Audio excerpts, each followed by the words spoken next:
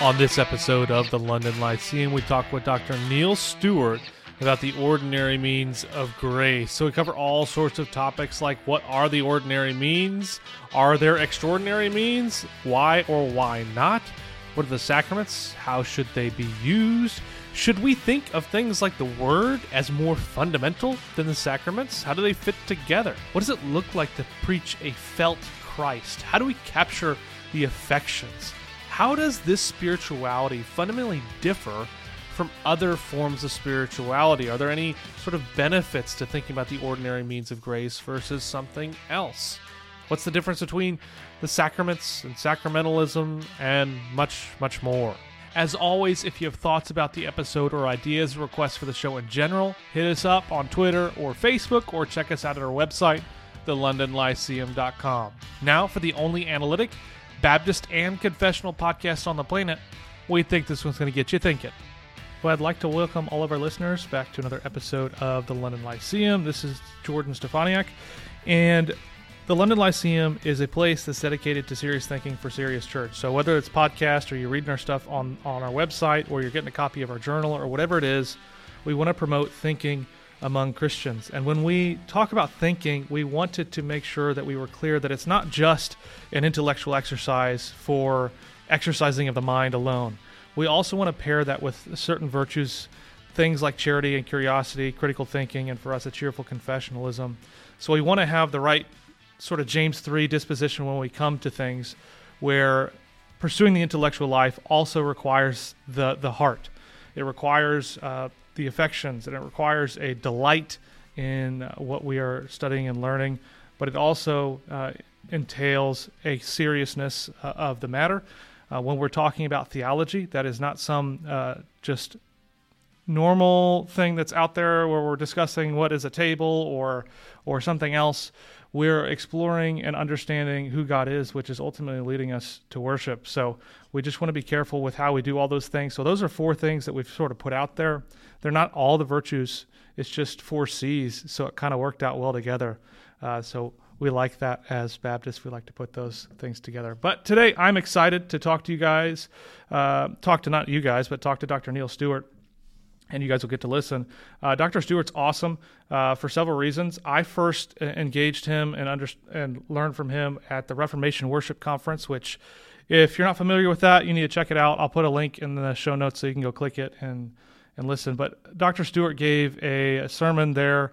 I don't remember the title of it, but it was on Romans 8 and the golden chain. And it was very moving for me. It stirred me to love Christ more deeply and to understand his love for me. So I, ever since then, have followed his work and what he's done. And for a long time coming, I've wanted to have him on the show to talk about the ordinary means of grace, because I think he's a tremendous exemplar in understanding and applying those things. I know it's small, but I love his church website talking about, ordinary means, extraordinary grace. I just love the way that that's put. So, Dr. Stewart, before we jump in, tell me a little bit about yourself. Who are you? How did you get in the ministry? And then what drew you to thinking and writing on a lot of these topics? Thank you very much, Jordan. It's a great delight and joy to be with you today on the London Lyceum podcast. My name is Neil Stewart. I'm the senior minister at Christ Covenant Church in Greensboro, North Carolina, which is a member of the Associate Reformed Presbyterian Church in America. And I've been in America now for the best part of a quarter of a century. I come from Northern Ireland, and in Northern Ireland I was a member of the Evangelical Presbyterian Church. At that stage, Derek Thomas was the pastor there. And he left for America just before I came. He left for RTS Jackson. And then I was working as a pediatrician in the Royal Belfast Hospital for Sick Children. And I felt a call to ministry in the middle of my medical school training. You go straight from high school to med school in the UK. So I left. So I began to feel a call to the ministry then. That matured over the next few years. And I was just about to start a PhD in medicine, what you'd call a PhD anyway, here in America. And the Lord opened up an opportunity for me to come to America and train for the gospel ministry at RTS Jackson. So back then in 1999, Catherine, my wife, and then I had one daughter, Hannah, we left the rainy climes of Northern Ireland and came to Jackson, Mississippi. And I had planned to go back to Northern Ireland after I finished my training, but in God's providence, I ended up staying. I pastored a small church in rural Mississippi, Yazoo City, out at the gateway to the Delta, and was there 4 years. So it was a PCA congregation. Left there and went to Savannah, Georgia for another PCA congregation. I pastored Kirk of the Isles for 10 years there, and that's when I got involved at the Reformation Worship Conference with Dr. Hall. And then left there in 16 and came to Greensboro, North Carolina, to a small ARP church in the city. And the last 7 years have just been a whirlwind. The Lord has blessed in a way I've never seen before in my ministry. That we doubled in size before COVID and then doubled again in size after COVID. And it's just been a crazy season of ministry. I have wonderful elders who are a large part of the secret of our growth. They lead the church very well and let me focus on praying, preaching, and pastoring. And the gospel has just gone viral in the town, and it's been a wonderful thing to see as we've seen a host of liturgical refugees coming from some of the big box churches, some theological refugees coming from some other Presbyterian churches, shall we say, in the town that have become much more woke in their emphasis. And it's been a great delight to see. And over the past 2 decades, God's added to our family. We came here with one child. We now have 6 children.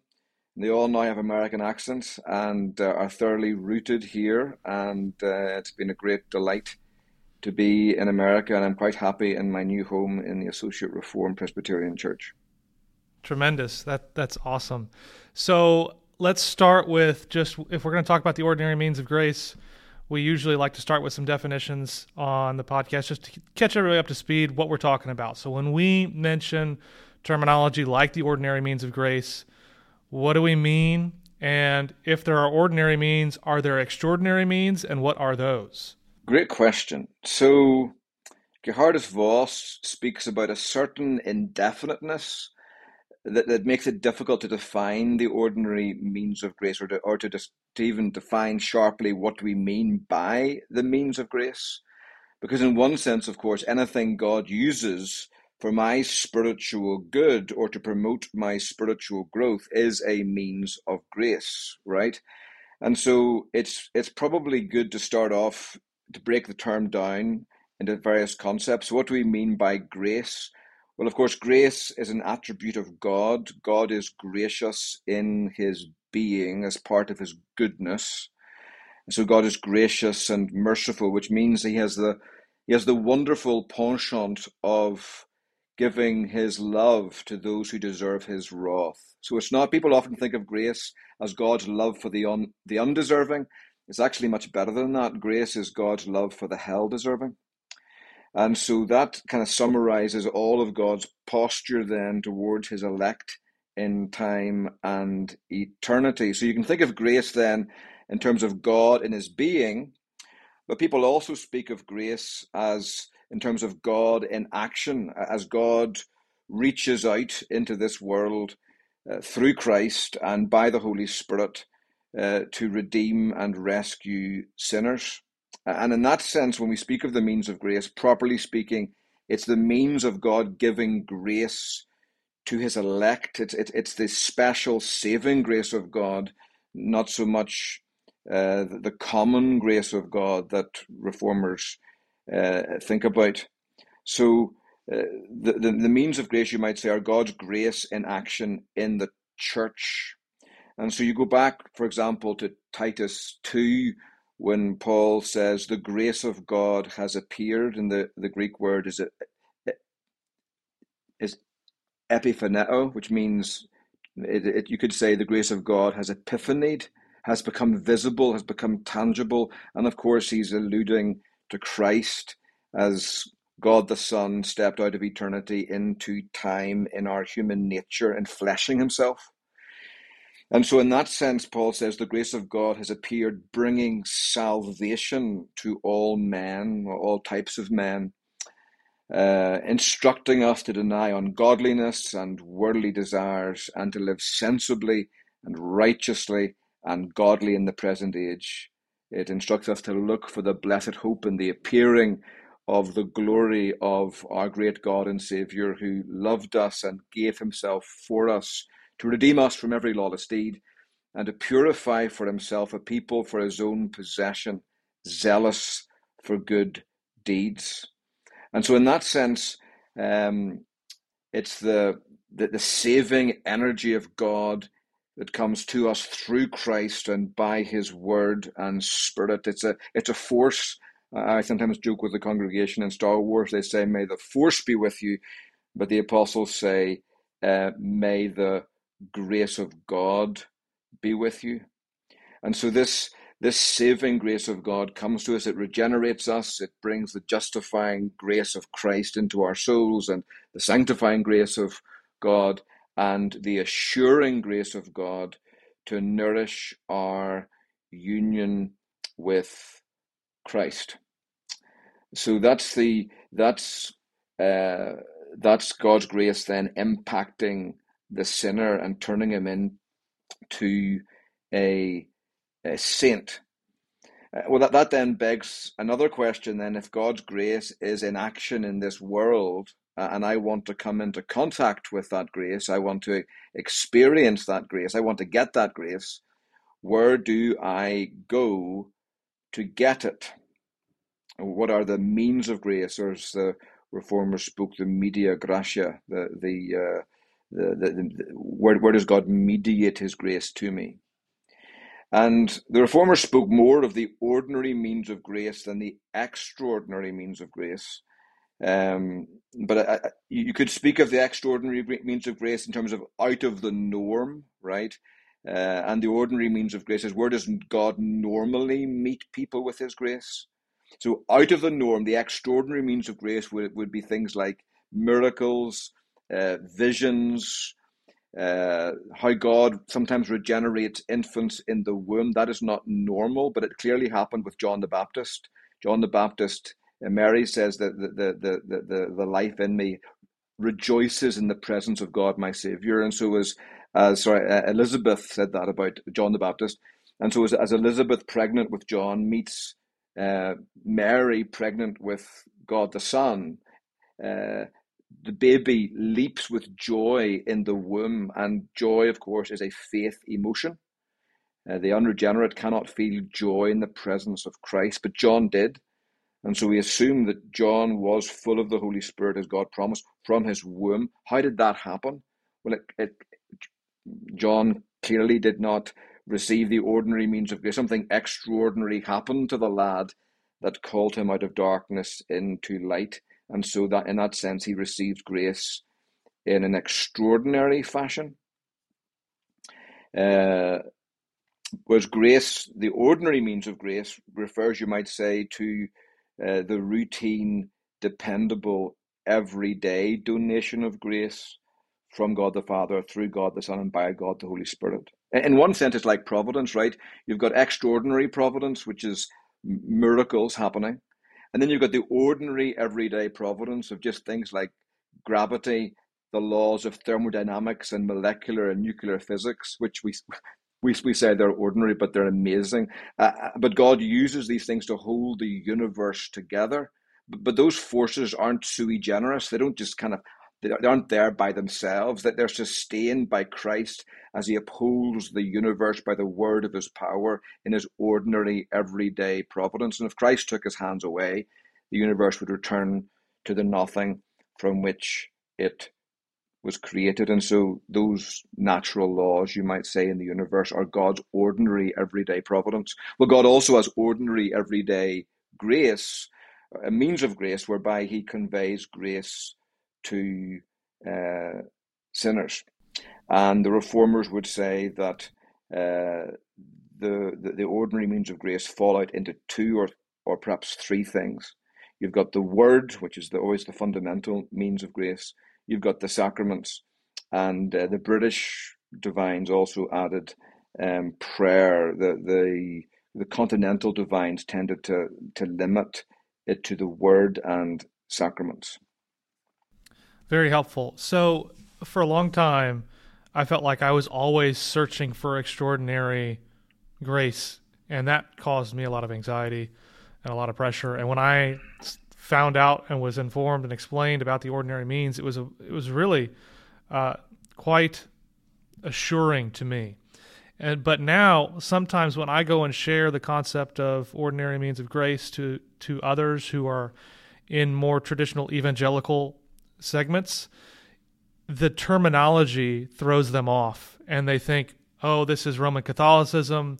Means of grace means that I am somehow apart from my own, I guess, faith or anything. I'm getting some sort of justifying or some other just non-reformed understanding of how grace comes to me." Do you experience that, and do you have a way of explaining it? Like, no, the ordinary means of grace is not like the Catholic sacramentalist sort of approach. It's something else. So very good. Yes, modern evangelicalism, in a sense, is a very free-spirited movement, and we can maybe talk about that later in the podcast. But they tend to be very anti-authoritarian. They tend to go with the flow. Worship is much more about what do I like doing in worship? How do I enjoy worship? Whereas, of course, the reformers would say, no, the greater question is what does God want in worship, and how is God pleased to work?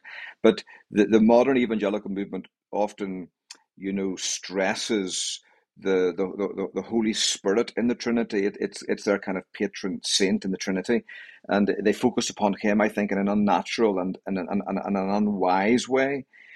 And so they I think fear that to speak about the means of grace almost ties the Holy Spirit down, as if he can't work through other things. But of course, we remember in 1 Corinthians 14, Paul, and I remember hearing Ligon Duncan speak about this, and it just blew my mind. He said, God is so concerned for order in the church, he even orders the operations of the Holy Spirit. When prophets speak, you can have two, at the most three. And if there's a fourth one, and he's bursting, he's got a word from the Holy Spirit, and he said, no, this is what God wants. This, God's given me this word. I've got to speak it today. Paul says, no, two, three, you're the fourth guy. Hold your peace. Come back next week. And God legislates even how the Holy Spirit will operate in worship. And in that sense, it's wonderful that you said it's freeing, because rather than actually constraining our liberty, it actually unleashes it, because it's a bit like a train on the train tracks.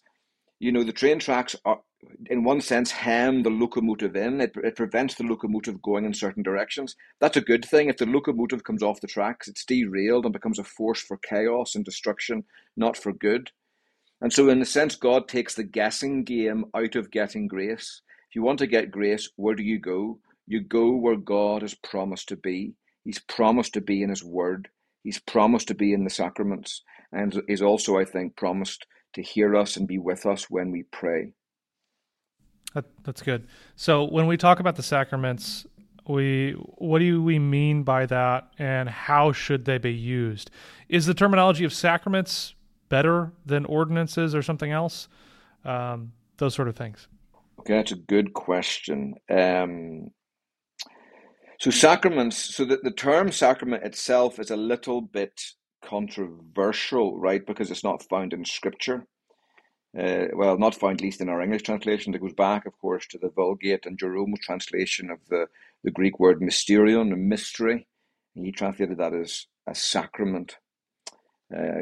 Great is the sacrament of godliness, it says in 1 Timothy 3:16 in the Vulgate.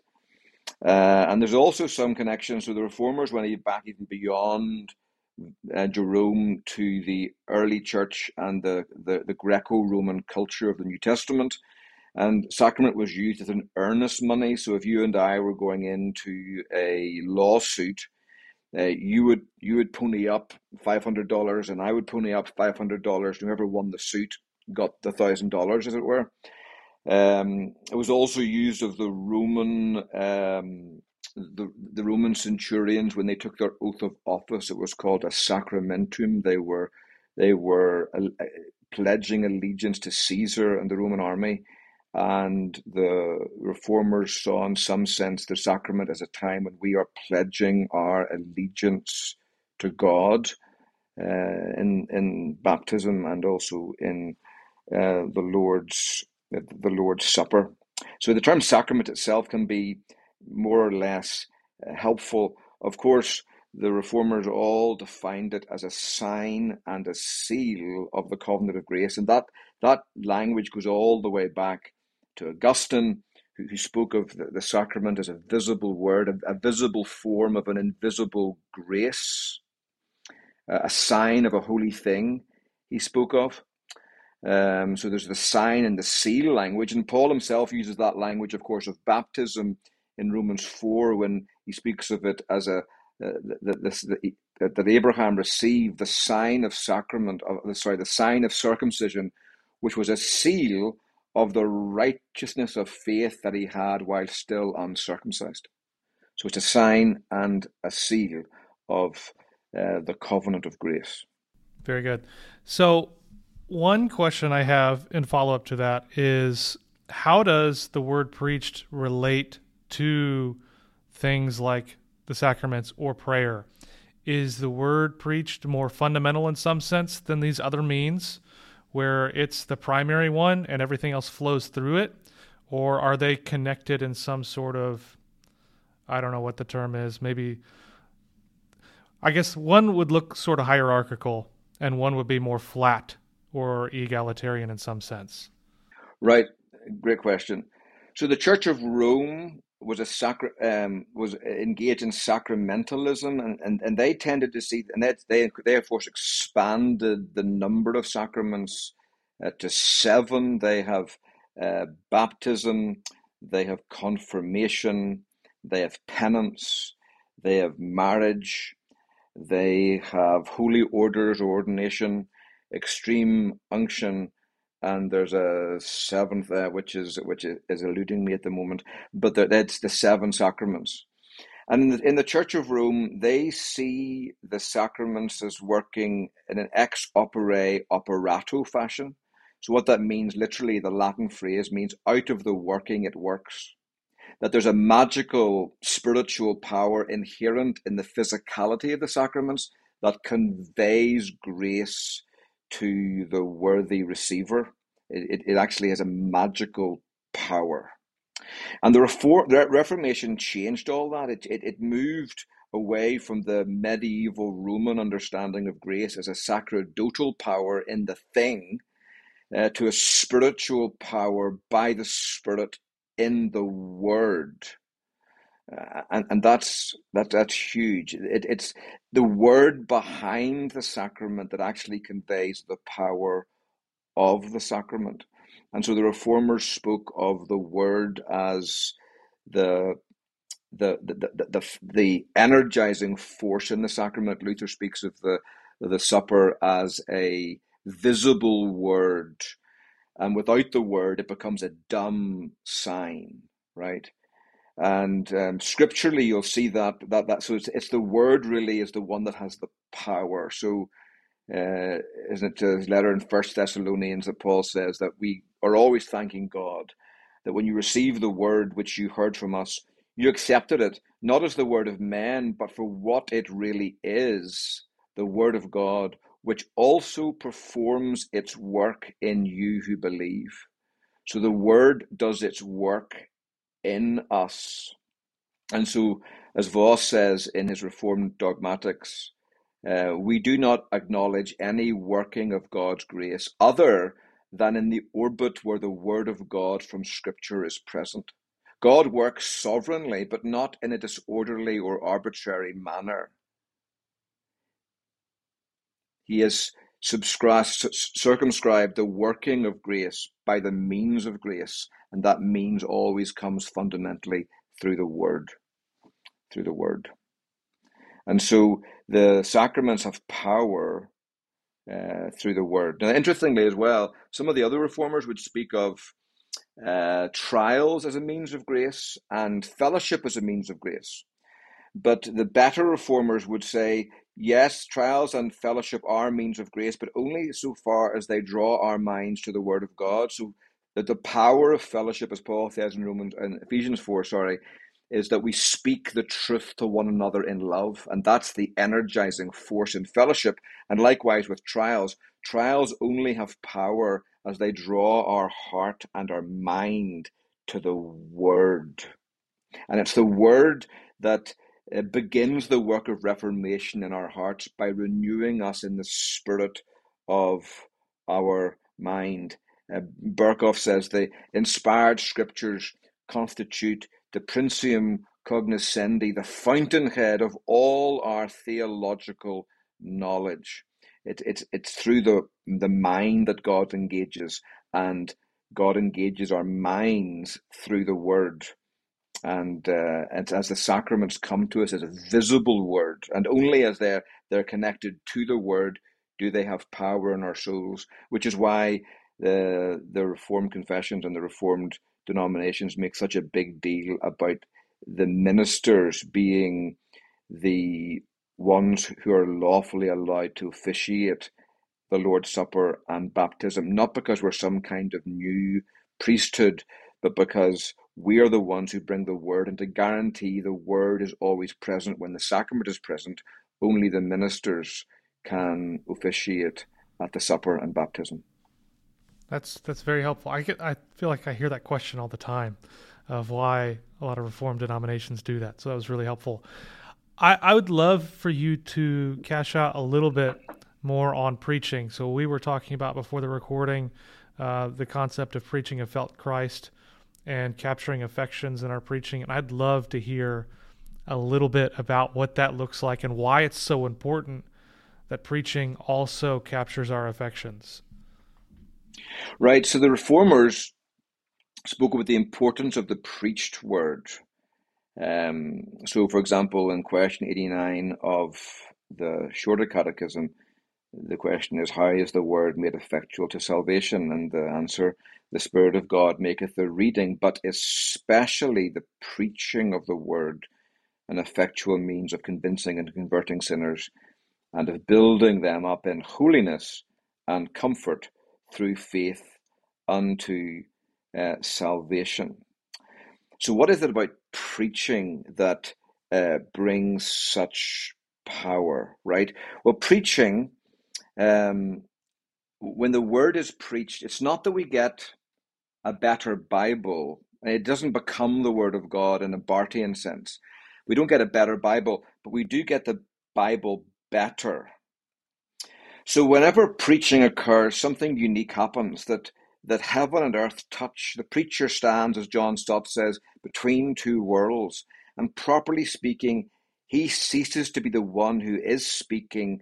Christ preaches and speaks. So in Ephesians 2, for example, Paul makes the statement as he's talking to the Ephesians, that Christ came and preached peace to you who were far away, and peace to those who were near, the Gentiles and the Jews. But Christ was the one doing the preaching. How can that happen? You know, it's because Christ never went to Ephesus in his human nature. What happened is the apostles were preaching there. Or Paul says in Titus 1, as he's describing his apostolic ministry, what drives him? He says, I'm Paul, a bondservant of God, and an apostle of Jesus Christ, for the faith of those chosen of God, and the knowledge of the truth which is according to godliness, in the hope of eternal life, which God, who cannot lie, promised long ages ago, but at the proper time manifested. And the Greek literally says, he manifested his word in the thing preached, in the kerygma. That when God's word is preached, his word becomes visible and palpable and tangible in a way that's extraordinary. And I think we all know that. And I think as a preacher, as I look back over my life, when have I met God closest? Well, with one or two exceptions, when God came down and filled my devotions with an unusual felt sense of his presence. And that's not the norm, right? And normally I'm praying and feeling as if my prayers are bouncing off the ceiling. But there's a couple of times I can think back where as if God felt the room and I felt myself almost in the Shekinah glory and just fell on the floor. But apart from those rare occasions, the times when I most predictably meet God and most palpably meet God is either under the preaching of God's word, when somebody else is preaching, or when I'm actually preaching myself in the unction of the Spirit, and I feel myself, in a sense, filled with the unction of God. Spurgeon made the comment once that if he couldn't go to heaven, but he could choose how he would spend eternity. So he can't go to heaven. How would you spend eternity? Spurgeon said, without missing a beat, I would spend eternity in the sense I have when I'm preaching the Word of God in the power of the Spirit of God to the people of God. In that moment, he said, I feel myself caught up into the heavens and closer to God than any other time during his earthly life. And so preaching brings God before the people. And in that sense, when I talk to young ministers about preaching, I tell them, when you're preaching, you've got to understand what you're trying to do. You're not just explaining the Bible, which you are doing, and you must do. You aren't just illustrating the Bible, which you also must do. You must turn the ear into the eye. And you aren't just applying the Bible. Your fundamental goal in preaching is to confront men and women and boys and girls with the reality of God. It's a holy confrontation. It's what Lloyd Jones said when he was asked once, what is the chief end of preaching? He said, it is to give men and women a sense of God and his presence. That's preaching, right? And so when we preach about God's love, our hearts should burst with a holy gladness. When we preach about God's wrath, we should feel the end of the hairs on our neck standing on end and the hairs of our congregation standing on end. When we preach about heaven, our congregations should find themselves wanting to go there with all the joy of a little boy running home from school for the holidays. When we preach upon the glories of Christ, the poor in our congregation should feel themselves to be the richest men in all the world, and the rich, the millionaires in our congregations should feel the tattered poverty of all their millions. Isn't that what James meant when he said, let the lowly brother boast in his exaltation, right?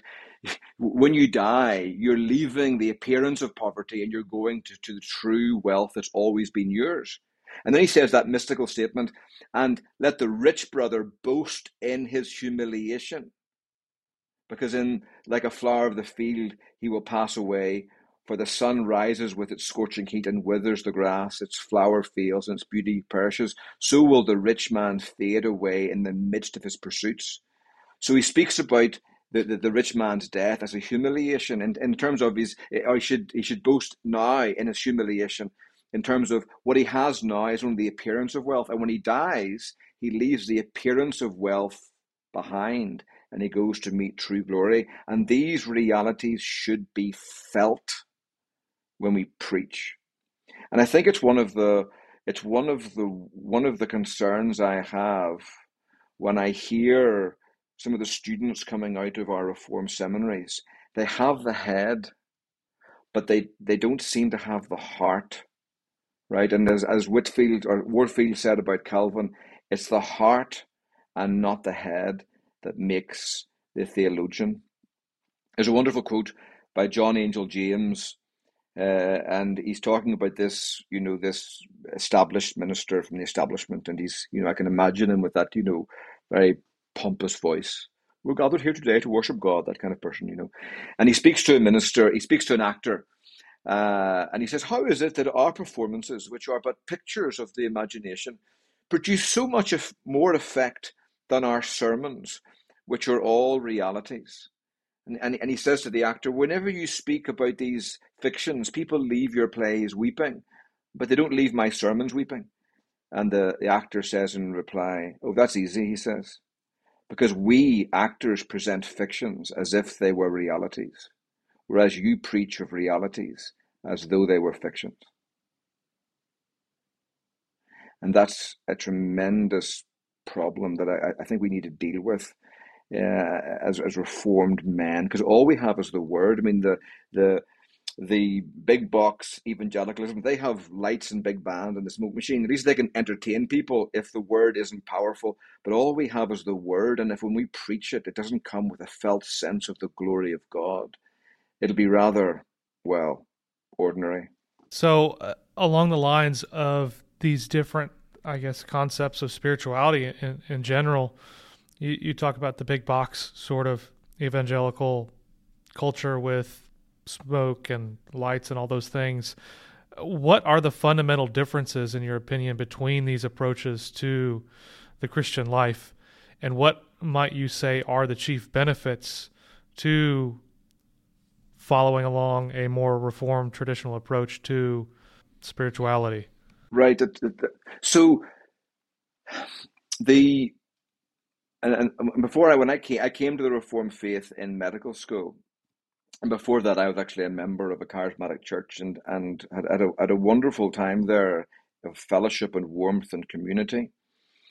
But as I look back at my time then and the organizing principle of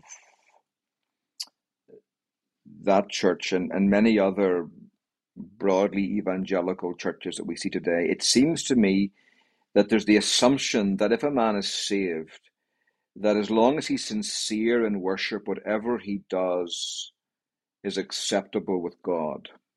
And so we just bring uh, our hearts to God and really do whatever we sing songs and so forth, and there's a sermon.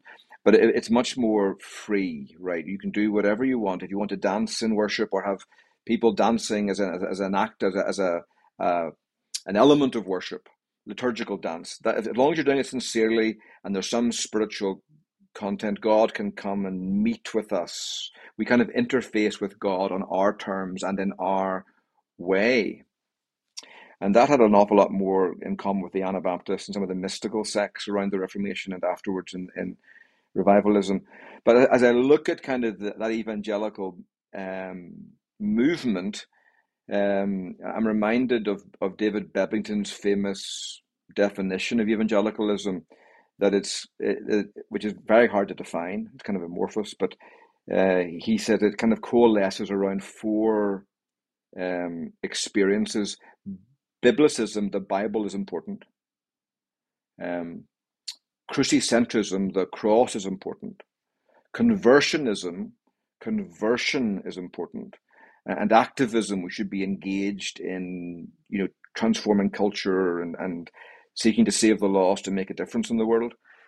But those four lines of thought, Carl Trueman says, I think it's in his book, The Creedal Imperative, that they're not fundamentally doctrinal. They're actually based more on our experience. So the experience of the Bible, we meet God in the Bible, but there's no definition of what is the Bible, what is inspiration, are the words inspired or just the ideas and so forth and so on. And you tend to get out of evangelicalism, the no creed but the Bible movement, that we don't need doctrines, doctrines divide. Let's get back to the Bible. But of course, they forget that the most dangerous heretics have always believed the Bible. And they also underestimate their own creed. We all have a creed. We all have when you start asking people, okay, let's talk about the cross. What does the cross do? How does the cross work? The moment you start answering that question, you're giving me your creed. And the only question then becomes, is your creed biblical or not? Does it go far enough or not? And is it accurate or not? And is it written down or not? And so the evangelical church tends to have this kind of commitment to the Bible, but they eschew the importance of creeds and confessions and delimiting the length and the limits of orthodoxy. And that's huge because our creeds, they tell us, okay, this is true, but not just this is true, but you've got to believe all of these things to be true. So justification is more than forgiveness, as Tom Wright says. It's much more than that. It's also the imputation of Christ's righteousness received by faith alone. And Tom Wright denies the imputation of righteousness. And so our creeds define, you've got to have all of this to be orthodox. Because false teachers are often known first by what they don't say, not just the errors that they do say. So our creeds define the length and the limits of orthodoxy, and evangelicalism loses that, and they tend to downplay doctrine and the importance of doctrine, and they tend to focus instead on ministry. And so the church then becomes a place to experience revival and to get the lost saved. And so they become much more concerned about attracting the goats to church than actually feeding the sheep in church. I'm reminded of a famous quote by Spurgeon that a day will come when the church will stop hiring pastors, shepherds to feed the sheep, and they'll start hiring clowns to entertain the goats. And of course, the great concern then becomes that you may attract men to the church. The world may come to church, but the greater question is, will God come to church? And that, of course, should always be our first concern and our first priority. And so as the church becomes then focused on the experience of men and attracting the goats and rescuing them to some extent and being involved in transforming culture, the church then can get into this awful kind of mission creep where they lose the worship of God as their fundamental activity. As I tell my congregation, we do three things here. We reach up to God in worship. We reach into the church for discipleship and fellowship. We reach out to the world with the gospel. But when the church loses that clarity, ministry it can mean anything. And slowly but surely you have this drift, this creep away from the Great Commission as the church's fundamental outward ministry. And you fall into the trap of it becoming racial reconciliation or reconciling Protestants and Catholics in Northern Ireland, where I'm from, helping the poor, the whole wokeism of the woke gospel. And suddenly, when you have a church that's focusing on the woke gospel, you end up having a message which fundamentally, if that's your goal, bringing social justice to a divided land, your emphasis will start by necessity becoming on that the church exists to rescue people from human injustice, and that's of course entirely wrong-headed. The church's mission is to rescue men and women from divine justice. As bad as getting what we don't deserve from other human beings is, and that is bad, the real threat against mankind is getting what we do deserve from God. And we have the gospel as the only answer for that problem. And when the church takes her eyes off that prize, she will cease to be the church in any meaningful form or fashion. And so modern evangelicalism then, downplaying doctrine, tends to lose a clearly defined gospel, a clearly defined worship service, and a clearly defined ministry. And it all then begins to unravel.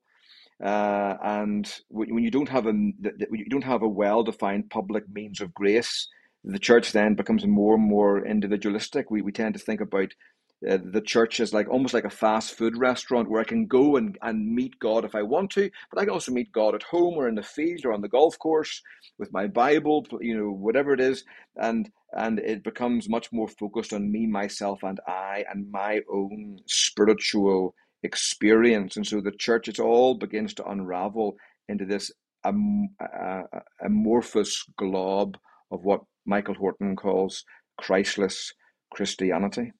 Helpful. So one other question I want to pick your brain on a little bit is related to these sort of topics, is what I think Ian Murray sort of defined as revival and revivalism. How should we think about those two realities? Should we... I remember reading R. Scott Clark's book, Recovering the Reformed Confession, and he seemed to want to push against even a true sense of revival. Let's take Asbury as an example. I don't exactly know what happened there.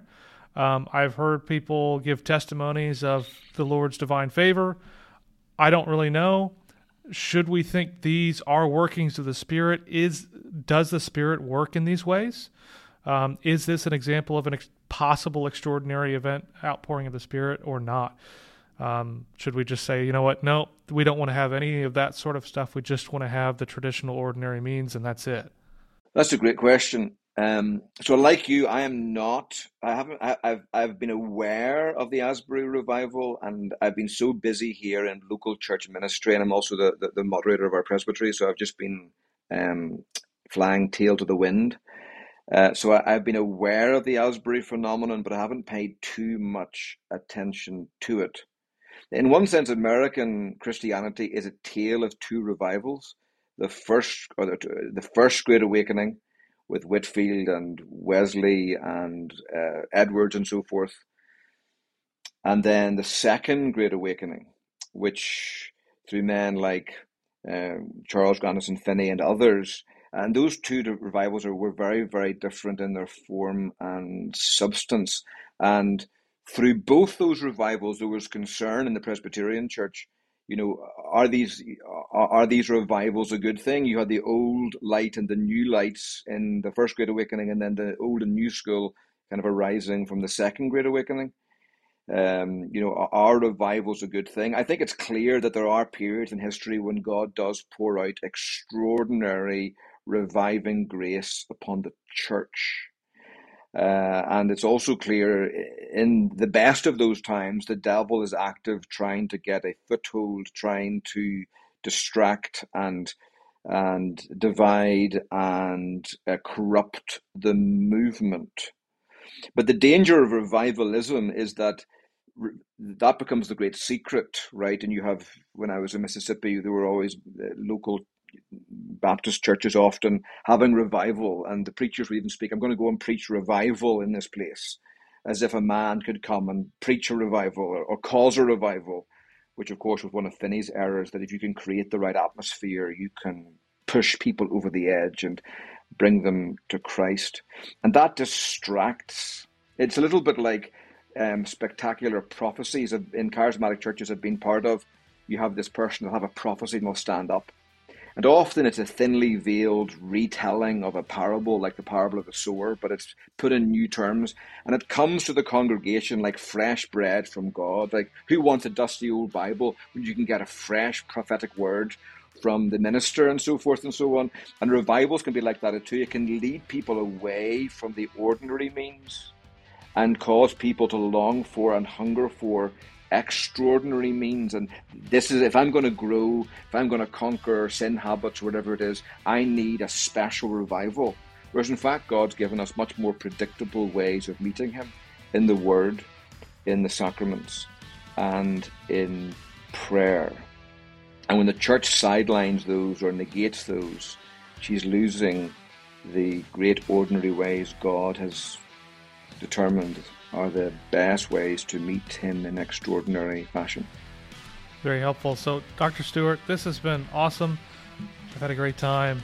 I appreciate you walking us through all this stuff. We'll have to have you on again as we discuss more things related to preaching and to the life of the local church. So everybody's been listening. You should go check out his work and his ministry.